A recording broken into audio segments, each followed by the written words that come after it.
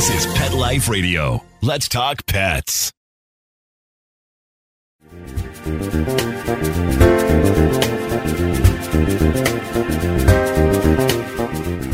Welcome to another edition of the Hound Healer Reports, where I'll unpack natural healing news for you to take even better care of your pets and help them live longer, healthier lives. This is Jody Miller-Young. I'm excited and honored to have today's guest with us. His name is Dr. Richard Pitcairn, and he's a seminal veterinary homeopath who's been instrumental in advancing the art of homeopathic medicine in the veterinary community. Now, why is that even important? Well, if you're someone who's been frustrated ever with the results of conventional vet care for your dog or cat, who's found that the medicine given either didn't cure or maybe created additional side effect symptoms, or the condition returned as soon as you stopped the medication, then exploring homeopathy is a good option. It's safe, it's gentle, and very effective if done correctly. It's because of this man that you're going to meet today that you have more options to choose from today to find that type of vet.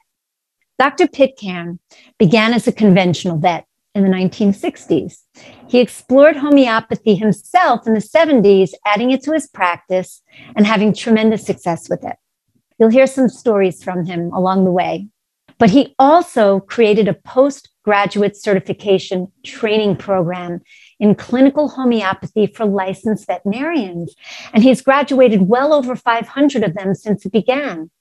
In addition, he was a founding member of the Academy of Veterinary Homeopathy, an organization that keeps the community together and the standards high. He's an author with his wife, Susan, of a go-to book, which you should know about for pet parents who want a natural approach to diet and healing, called The Complete Guide to Natural Healing for Dogs and Cats. And it's now in its 4th edition. So we're going to cover 2 key areas that I hear over and over again from pet parents today. Diet, what should I feed my dog and why? And vaccines, how bad are they really? What does my pet really need? Which ones do they need?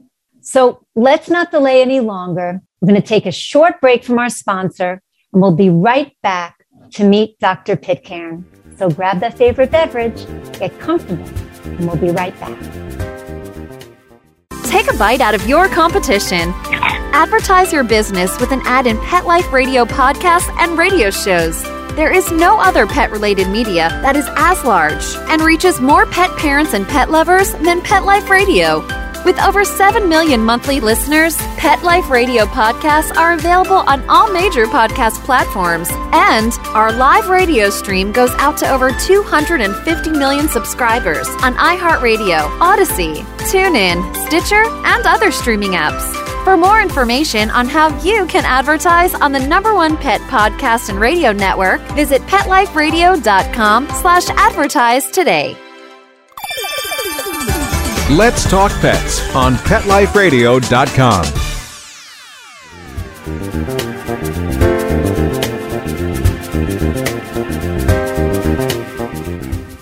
Welcome back. If you've just joined, you're listening to Bark and Swagger on Pet Life Radio. I'm Jody Miller-Young, your host. Dr. Richard Pitcairn is a preeminent expert on natural healing for our pets, and we're very lucky to have him on with us today.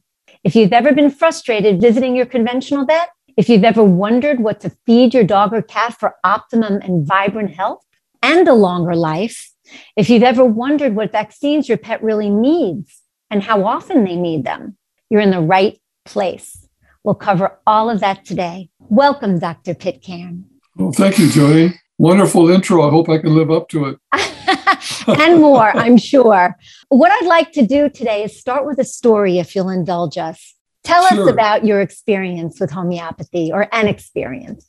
Well, an interesting story is how I first, what would be the word, became excited, became interested in it, was my own experience. Because I will say, as a background context, I'd gone through veterinary school and into practice, and then I went to Washington State, and I worked on I taught at the vet school there on the faculty for a year and did large animal work. And then I entered graduate school for 6 years doing work in microbiology. And so I had all that background, but when I came back out into practice, I was still looking for something that would work better than what I had learned, which was limited, of course, as you were saying. And so I was looking at different, I won't go into all the different things I looked at, consider different alternative approaches. But homeopathy, I came across a book on treatment of dogs with homeopathy, which kind of intrigued me. And so I began to, you know how it is when you come across something like that, you start reading a little bit about it and investigating it. And so I was doing that. I didn't really have any confidence in it, but I felt it was interesting. I wanted to learn more about it. And at that time, I was kind of in between jobs. Part of my disengagement with getting somewhat disappointed, I would tend to change sometimes from one job to another. So I was in between jobs. I didn't have much money. And I asked my wife, could I buy a remedy kit? She said, well, if you'll use it. So I bought a $40 remedy kit. And then we went, it was a time, I don't remember the year, it was probably around in the latter 70s. Went up to Oregon to spend Thanksgiving with my parents from California. And I took my remedy kit with me. Well, along the way, I got sick with flu symptoms. When I arrived, I was so sick I had to go to bed, headache, nauseated, fever, you know, the usual thing. And here it is, Thanksgiving. Everybody else is in the other room getting excited, putting out stuff on the table, you know, for Thanksgiving. And here I am lying in bed miserable. And I thought, well, maybe I could try a homeopathic remedy. So I had a little book with me, and I started as best I could with my headache, reading the book, and found some, you know, guidance, simple, but guidance about remedies to use for this. And I recognized one of them, I thought, that seemed to fit me. So it was in my kit, and I took some, and I laid down, and, you know, maybe 15 minutes later, I felt better. And within a half hour, I was up at the table normal. Amazing. It was just amazing. I thought, oh my gosh, if it could do that for me. Like magic. Yeah, it was like magic. And I didn't expect it. Yeah. You know, it wasn't like the usual placebo. It's not, I had this anticipation. So anyway, that excited me, and I began to study it more. And as I did, and tried best I could to apply it to the animals I was treating, I began to see other similar responses like that. Not every time. I was learning it. You know, it took me years to really get fairly good at it. Yes. But you'll see responses that are almost really miraculous when you have acute problems. And by that, I mean like injuries and poisoning and shock and that kind of thing. Yeah. When the right remedy will cause in a few minutes a dramatic response. So I began to see that in some of the animals. And one of them was this cat that was thought to be terminal, that I, out of not knowing what else to do, you know, tried a remedy, and it came back to normal, that kind of thing, you know. So anyway, that stimulated me to keep going with it. And finally, it just really became my major interest. I just became so engrossed with it, so fascinated, because homeopathy is based on a different view of the world, a different view of reality and of medicine. And so not only do you learn the method, let's say, not only that, but also it opens a window, like, what else can I learn about reality? You see, like, oh, it's like I now realize I didn't fully understand it before. Mm-hmm. So now what can I learn? So I began to study quantum physics and philosophy and spiritual teachings and all sorts of things, psychology. It opens a big door for you. It did. It opened a big door. So it's just been for decades now. I've been doing it for 45 years. Yeah. Yeah. And, you know, it's interesting because you and I were communicating outside of this, and you said, I haven't used conventional medicine in my practice for 40 years. So you really went all in with homeopathy and other methods of natural healing. And what I find so fascinating is really it's based in quantum energy. It's an energy medicine, and we are all made up of energy, and everything, this table I'm at, this computer I'm on, everything is energy, and everything has its own frequency that it vibrates on. So everything inside of us and inside of our dogs and cats has its own frequency, right? Well, and you point to a big divide between the conventional system of medicine that we know today and the homeopathic. The conventional system, we homeopaths call allopathic. Yes. I'll explain briefly what that means so people understand. Many have probably heard the idea in homeopathy is you use a medicine that has an effect similar to the symptoms that are already present in the person or animal. And so another way of putting it is they use a similar medicine that has a similar effect. And the word similar from the whatever the origin was, well, I don't know if it was Greek or Latin, but the word homeo means same. Pathy means disease. So homeopathy means using something that's the same as a disease. Yeah. Allopathy, allo means other than. So that means using medicines that are not similar. That's where the two terms come from. Yeah. So anyway, the divide between the two is that the allopathic system does not accept the idea behind quantum physics. It's pretty much ignored quantum physics the last 100 years. Generally, when you talk to people, they don't really accept there's an energy behind our physical form. They think we're physical beings, and that's really all there is physical substance. There's so much science. I mean, it's hard to understand that. I know that, but that's the contra. You know how it is with so many. I do know how it is. I do. I don't want to go too much over, everyone's head. So, I don't want to get too much deeper because I don't want to lose people. But it's something that if you are at all interested in finding a healing modality that is gentle, safe, and very effective in the hands of someone who knows how to do it properly, I would strongly urge you to explore homeopathy for your pets and yourself. It's close to 300 years of success stories, lots and lots and lots of cases of successes. And, it's a way to help your pets live longer, healthier lives because you are helping their bodies to heal themselves, which we're all designed to do, instead of imposing something, which is what a pharmaceutical does, onto the body and either suppressing or what we call palliating symptoms. So with that...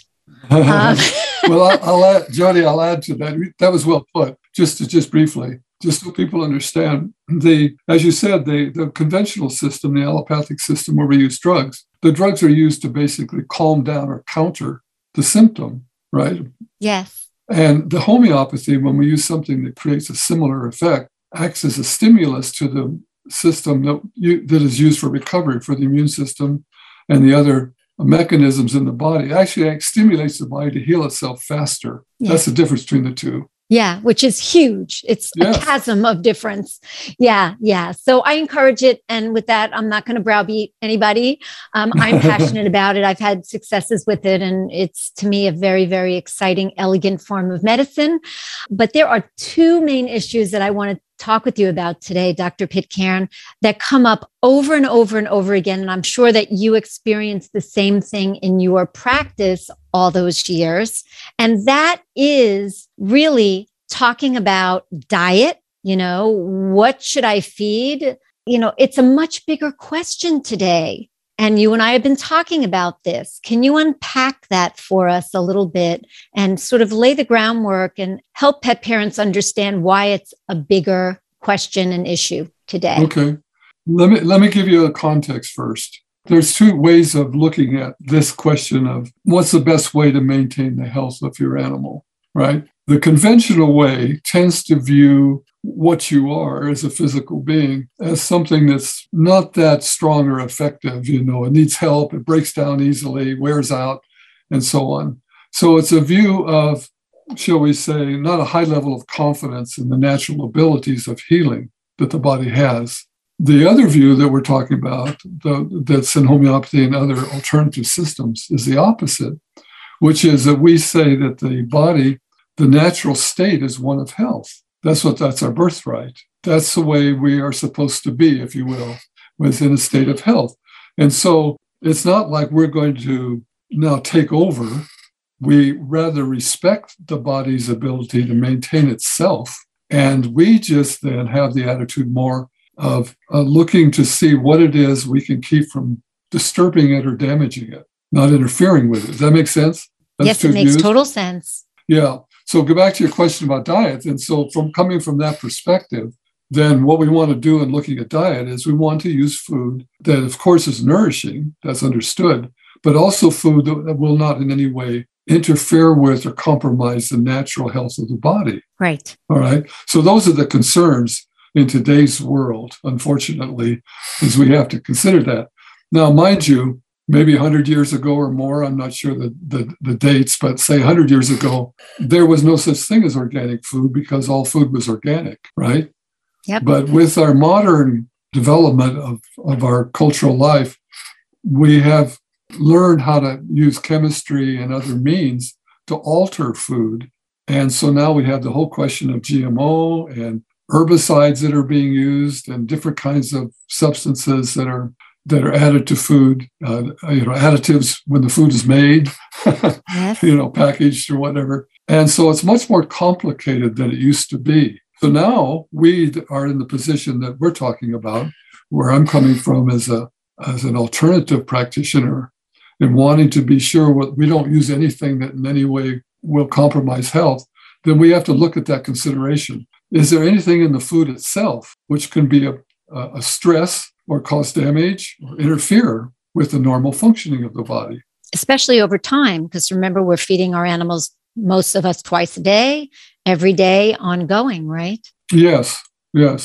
So it can happen, that in my experience, speaking from my experience with this and understanding of it, it's not unusual that an animal is brought to me with what we call a chronic disease. And that chronic disease, I recognize is caused by the food being eaten, that we have to stop that. Yes. Because they're being, in a sense, poisoned by it. Poison's a strong word, so that sounds like arsenic, but poisoned in the sense that it's actually interfering with their normal health function. And it doesn't make any sense to me that if that's what's being done with this animal, being fed that way, to add some drugs to the whole story, but continue to feed this food that's causing the problem. It just doesn't make logical sense. Right. So the first thing I would have them do is change the diet, which is what a lot of the emphasis on our book that you mentioned, that's gone through 4 editions, and it's changed as we've gone through, as our society has changed, and this whole problem of continued buildup of chemicals in the food and environment, we've had to alter our recipes to compensate for that. Well, this is the big thing, Dr. Pitcairn. This is the real eye-opener. And it was for me as someone who has been promoting raw feeding and who, based on what I've been told from people that I view as experts and my experience with feeding raw to my dogs, which is a bridge for a lot of pet parents anyway, that now, based on the world that we're living in and what we've done to it, that there are some big challenges with feeding raw too. And I'd love for you to explain that to my listeners. Yeah, it's a good question, and it's a big topic. A big factor is the way food is grown now. Understandably, farmers have learned how to use fertilizers and other products to make foods grow rapidly. And then the genetically modified is another one. And then they're usually harvested before they're completely mature, especially if it's vegetables and fruits and certain things like that. As you know, you go to the market and you look at a plum and it's hard as a rock. Yeah. Well, they do that so it's not damaged in transit. The problem is the nutritional value has decreased over the years because of that. Like there have been studies to show that genetically modified foods don't have the same nutrients in them as they did before. So that's important to know, first of all, because you're going to eat so much. It's not like you can now stuff yourself with twice as much to get the nutrients, or maybe the nutrients aren't even in there that were there before, you see. So that's one thing. The other important part of it is the chemicals that are accumulating in food, because with time, our society, our government, and I'm speaking I'm most familiar with what the situation is in the U.S. I don't know, other countries maybe have different rules, I'm not sure. But in this country, synthetic chemicals that have been created, and when I say synthetic, ones that you buy to put on your lawn or clean your house with or take as medicines or whatever it is, when I say synthetic, you understand that means they're new. They never existed on planet Earth before. Created in a lab. In a lab. But I mean, our bodies have never seen them before. Well, our government has approved the use of 100,000 synthetic chemicals, which is shocking. 100,000. Very, very shocking. And then we sort of assume, I think most of us, that they're safe as established. But when you look into it, you find out that over 95% of them have never been tested for health effects. So it's just thrown out there blindly. We really don't know what the effects are over time at all. We don't know. Yeah. And the odd thing is... That's chilling. The odd thing is that the rules are that they don't have to test what the effect is once it's used and it goes into the environment. Isn't that odd? It's very odd. So the problem is that these chemicals are accumulating in the food and in the water, in the soil, in the air. I mean, they're given off, and like for quick example, one of the most common ones you find in people, and especially in children, is fire retardant chemicals that are in furniture and bedding and so on. And fire retardant chemicals are given off into the air, and they blow across the continent. And the children with the highest levels in their bodies are in Alaska. Oh my God! Isn't that odd? Yes. But see, well, the thing is, what I'm pointing to is these chemicals now are spreading all over the place, and you can't get away from it. No. And when you say found in the bodies of children, these are tests that have actually been done, blood and urine or something like that. Yeah, of children, and then also of animals. Sure. Telling us. Children and animals. They're one of the most common ones where they evaluate this in children is when they're born. They take some of the blood from the umbilical cord, and they have found that the blood from the baby, on average, has over 300 chemicals in their bodies. The babies born today have over 300 chemicals in their bodies. Oh my God! Some of which are carcinogens. Yeah. And some of which interfere with development. Oh, wow. So, I don't dare go into this whole question of gender controversy. But, if your child is taking substances that interfere with development, how do we know that those aren't factors? We don't. We really don't know what the effects are. No. And it's the same thing in our pets. Same thing. In dogs and These cats. Same tests have been done. They haven't done as many in dogs and cats because there isn't the money there. Sure. But they have done it. There are studies that have come out in the last few years, and they find just as many or more chemicals in dogs and cats as there are in children or people. Where can people find these things if they wanted to do some research on their own? Where have you been able to source gosh. Yeah, well, different journals, I go online and I search for those kind of topics, The Environmental Working Group is one that I know reported this study on dogs and cats. So look on that group online, Environmental Working Group, EWG. Great. Might be EWG.com. I don't remember the address, but you can find it, Environmental Working Group. And they have a good study that goes into the details. Wonderful. So we don't have the work to know, but anyway, what I'm saying is these chemicals are an animal. Well, the other thing to bring into this is a question of dose. How much of the chemical, if you're getting hundreds of chemicals in your body, then the amount you're getting is very important, isn't it? Because that's how we determine the effect and how of the drug. Far above in the ones that we do know is, yeah. I dare to use the word safe, even relatively safe, but you get the drift. Yeah. So the problem is, I shouldn't say the problem, what has to be understood about it is that the chemicals that are in the environment, many of them end up taken up by plants that are feeding on the soil and water, of course. It's plants, not any particular kind of plant, plants everywhere across the whole continent. Okay. Now, when you have livestock feeding on the plants, they're taking in the chemicals as well. Correct. Right? Yeah. Now, the difference is the plant grows up and it might has, so let's say in its lifetime, it accumulates 1 drop of chemicals just to make up an amount. Okay. The cow or the lamb or whatever it is eating these plants day after day after day accumulates in their bodies 1 million drops. See, it builds up in their tissues and they can't get rid of it because it's synthetic and bodies don't know how to do it. It's stored in there in those tissues. Yeah. And unfortunately, where it's stored is in the meat in the fat. So what it comes down to is if you're feeding your dog and cat very much meat, you're feeding a lot of chemicals because they're one step above. All right. So again, quickly, you have the plant. The cow is eating plants day after day for months and months. The cow is killed, fed to the dog or cat that's eating the cow day after day after day for weeks. They get the highest amount. Yep. And the amounts they get is quite significant. Yes. So what possible solution is there? The only one I could come up with is feed less of the meat, So a more plant-based diet like they're recommending for us humans. Yeah, because then at least you're going to have much smaller dose. You're going to have 1% of the dose that you have otherwise. So this building up of the substances in the food like that is called a food chain. People have heard that term, or it's called bioaccumulation. Those are the terms that are used. If anybody wants to look that up online, BIO, accumulation, or food chain. Thank you, Doctor. Something that may come up in the minds of some listeners is, well, what if I buy meat for my dog or cat that is from a place that doesn't use herbicides or pesticides, that doesn't use antibiotics or hormones or any drugs in the animals? Then shouldn't that be okay? That's better, of course, because you're not getting those drugs. But unfortunately, all the animals, even on natural pastures without drugs, are picking up the chemicals from the environment. That's been shown. The rain that falls. Yeah, they're even reporting now significant health effects in wild animals like antelope. Wow. Yeah. So the rain that falls, a stream that might be nearby, the air they're breathing, we can't get away from it. No, we can't. Yeah, it's so sad, really, when you think about it.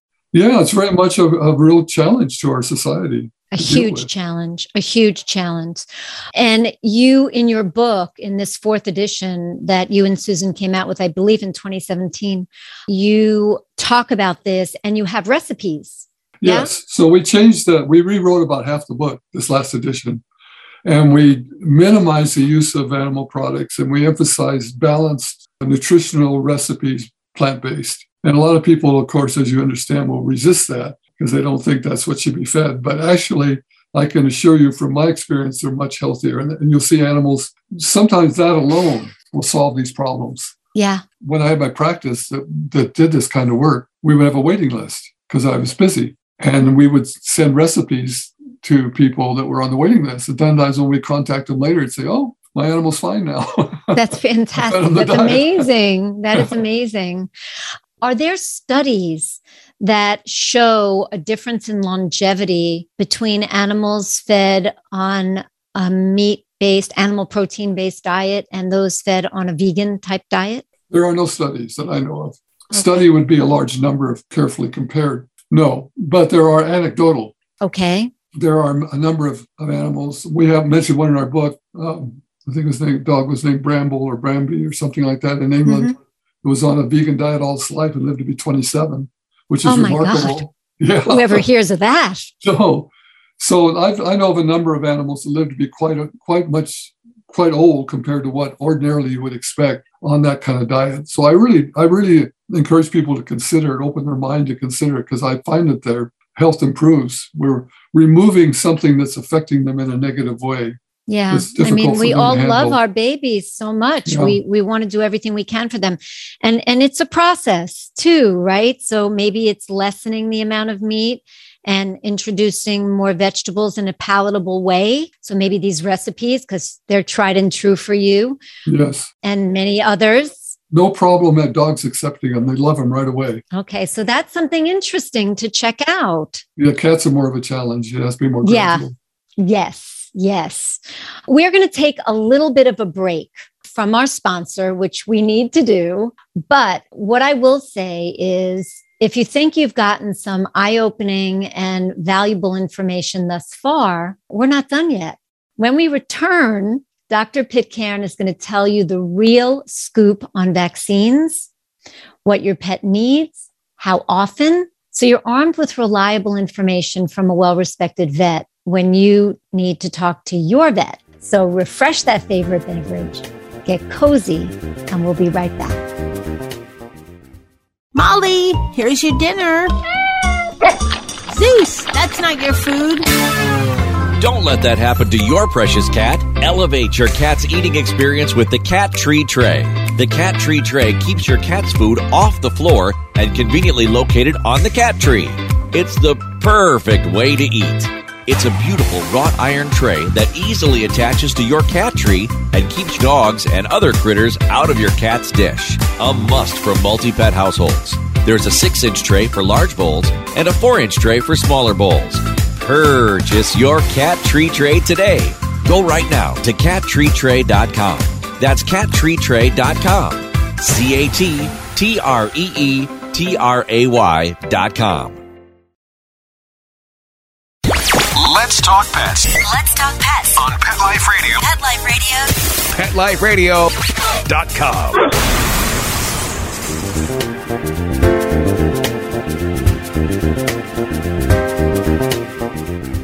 Welcome back. If you've just joined, I'm Jody Miller-Young. We're here today with Dr. Richard Pitcairn, a seminal homeopathic veterinarian who's been at the forefront of getting homeopathy and natural healing for animals out into the world.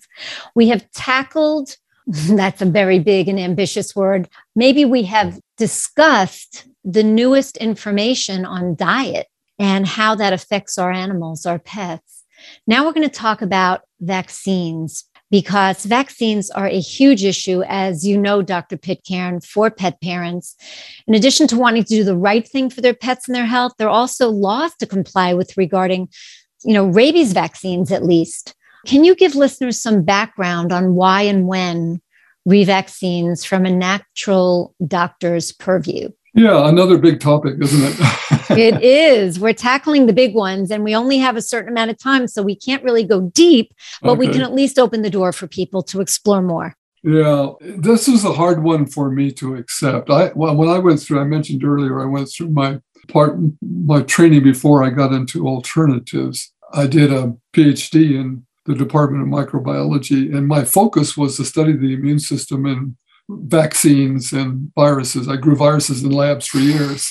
That was what I came out with. And I had been taught when I went through vet school that vaccines were the most wonderful thing, one of the greatest advances in medicine. But then when I go through my postgraduate training then, I started to find out that wasn't quite true. The vaccines were more complex than that. And that it was even possible that you could, this was shocking to me at the time I learned it. This is back in the 70s, mind you, that you could produce a vaccine. And let me back up a little bit. The idea of a vaccine is that if you have a virus or a bacteria, usually what you do is you isolate it, say from a person, it'd be the same with an animal, say from a person, and you put it in, grow it in something else, like you grow it in a monkey or a mouse or something. And that's not always easy to do, but you can figure out how to do it and make the virus, say, grow in that animal. Well, what happens is the virus or the bacteria is a living being, just like we are. So it adapts to that new being that it's now growing in and gets good at it. Now, if you harvest it from that one it's growing in now and put it back in the human, it doesn't cause so much disease because it's not adapted to the human yet. Does that make sense? It does. That's called modified live virus. Okay. So that's the idea behind it. Well, it turned out I found that when that's done, and then when you modified the virus or the bacteria, that you then test it in animals to see if it works. And you find that, yes, now they produce antibodies and all this other stuff. It's wonderful. But then you find out not only do they do that, but now they're more susceptible to disease.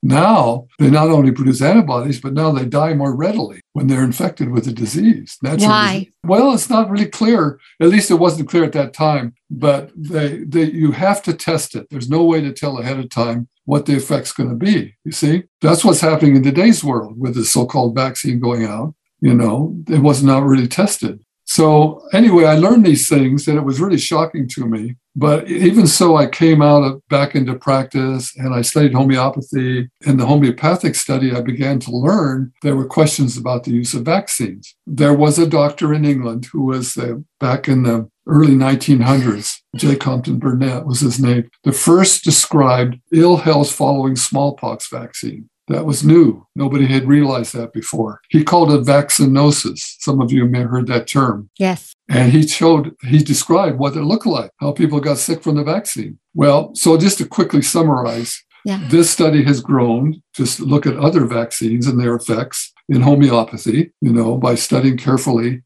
what happens with people and animals after they're vaccinated. Same thing happens in animals. And there's a general pattern of health problems that follow vaccination as understood from the homeopathic system. They learned over decades by studying the cases. The effect of vaccines, because you're injecting some kind of biological material, there's a tendency towards immune problems such as allergies. There's a tendency towards excessive tissue growth, so the direction towards tumors and cancers. And there's also a tendency to be more susceptible to fungal diseases, fungus. So that's surprising. Who would have thought that? Yeah. But that's what we learned in homeopathy now. And that's what you'll see in animals that are vaccinated. Not all animals get the vaccine necessarily get sick from it, but if they do get sick from it, they'll usually get sick in the direction of developing allergies or tumors or something along that line. And have you seen that a lot in practice? Yeah, I reluctantly began to like maybe if people it. came to you from conventional vet practices where their dogs were vaccinated or puppy vaccines. Well, yes, I saw that in animals brought to me, but where I finally began to recognize it was where I had taken on animals that had persistent health problems. I was treating with homeopathy. I was improving the diet, and they were getting better and better. And then they get a vaccine and they crash. Yeah. I thought, oh my God, I didn't believe it at first. It took a while. Yeah. But then I began to see how, yes, indeed, the vaccine was causing problem. And then you look at what are the details. When the animal crashes, well, what is that? What happens to it? Well, that could be then when the allergy begins, or that's when the tumor grows. Yes. So I began to see it, unfortunately. Yeah. So what would you, obviously, you don't recommend vaccinating. What would you recommend? It's not that we have to be practical, but I say really reduce the number. Okay. If you have so let's to do talk specifics, because that's what we get asked all the time. You've got the puppy vaccines, okay? And that's like the combo for parvo, distemper, et cetera, and so forth, and then the rabies. And it's my understanding, and please correct me if I'm wrong, that in most dogs, that parvo distemper combo lasts a lifetime. Yeah, if they're a normal, healthy animal and they develop an immune reaction to the vaccine, it's lifelong. Okay. If it's not lifelong, if it's only partial or lasts a short time, it's not really a true vaccine. Okay. It's not really working. That's really good to know. Yeah. So pet parents listening, that puppy vaccine for distemper, parvo, et cetera, and so forth should give immunity for a lifetime. For a lifetime. And you can always check that with a titer test, right? You could. Dr. Pitcairn, if you wanted to a few years down the line.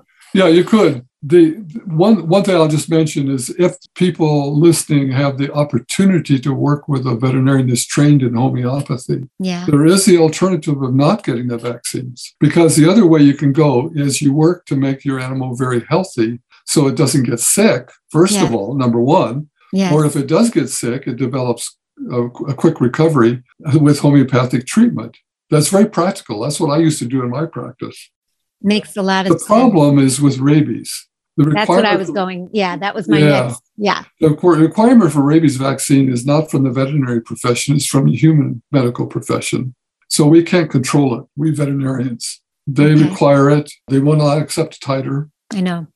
If you some people avoid getting the rabies vaccine, which we could talk about the symptoms that follow that in a moment, if you like. Mm-hmm. The problem, though, is if you do avoid getting the rabies vaccine, therefore you either don't get a license or you find some way around it. The problem is if your dog, let's say, bites or scratches somebody and that person reports you, ordinarily, if your animal is vaccinated, they put it in quarantine. I used to work in SPCA where we did this. We monitored for 2 weeks. We monitored these dogs there in quarantine to see if they got sick. Yeah. If your dog's not vaccinated, they take it and immediately kill it and cut its head open and look at its brain to see if it has rabies. Wow. So that's the risk. Yeah. And that is a big risk. And that's scary for pet parents, for It sure. is. So there are a number of symptoms that follow rabies. And I want to emphasize not every dog that gets rabies gets necessarily symptoms. They have to be susceptible, just like any disease. Mm-hmm. But it's more likely when the vaccines are given together. The immune system evolved naturally over millions of years to deal with diseases. Of course, it's a very, very elegant, sophisticated system it's just amazing to talk about, which we don't have time for. But the immune system evolved to handle infections occurring naturally, which is almost always one infection at a time. When you combine vaccines, it's something the immune system has a lot of trouble handling. And that's when it gets disturbed and causes autoimmunity and problems like that. So anyway, rabies vaccine, the most common effect of it, as far as any health changes, are behavioral. And they develop behaviors that are like the dogs with rabies. Now, they don't have rabies. I'm not saying that. Yes. They don't have the virus from the vaccine, but they develop the behavior. And that's really interesting. Yeah, and one of the behaviors, for example, is the dogs with rabies have an incredible desire to escape. That's the way they behave, wolves or dogs or whatever. it's very difficult to confine them. So here you have a dog your dog has been just fine, acting very normal as far as dogs go, gets the rabies vaccine, and now you cannot keep it in your yard. Mm-hmm. It will escape no matter what you do. That's a symptom of rabies vaccination. Very interesting. Another one is they react intensely to any kind of restraint.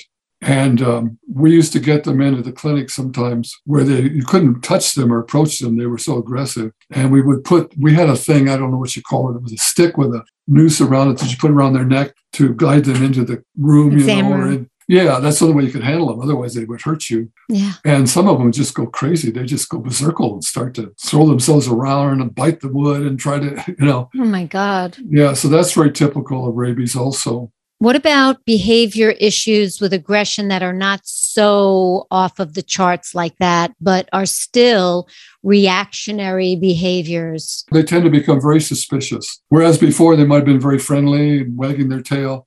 Now, if somebody new comes along and they slink away, they growl, maybe they get it. Or if you approach, sometimes another one could be if you approach them and they don't expect it, they turn and bite. Yep. Much more tendency to bite people than before because that's rabies. Does that make sense? It makes so much sense. And for me and maybe other pet parents listening, it could ring a bell and say, oh my God, could that be why my dog is doing X? Right. And usually what happens is when that happens, people say, oh, you have to get training. And that's not it at all. So what can you do? Can homeopathy help with that? Yes. It can completely eliminate all of that. Very interesting. And it isn't complicated necessarily. I mean, if the dog doesn't have, or cat doesn't have other health problems, it's relatively simple in a sense, because here you have like the desire to escape or whatever. And there are just a few remedies that are appropriate for treating this condition after the vaccine. And the homeopathic veterinarian knows how to recognize that, gives it.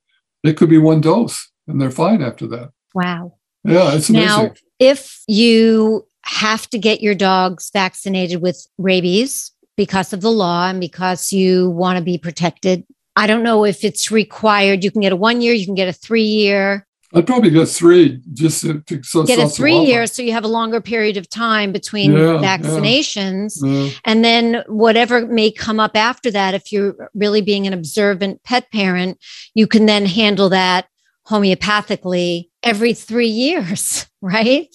Yeah. So get the rabies vaccine by itself, not mixed with the other ones. Right. And as far as other ones go, get as few together as possible. Yeah. If you can. Sometimes you can ask for that. Some veterinarians won't cooperate. But for example, it is possible if you have a young dog and you do want to vaccinate it for distemper, let's say. Mm-hmm. It's possible to buy just the distemper vaccine alone. And ask your veterinarian to do that.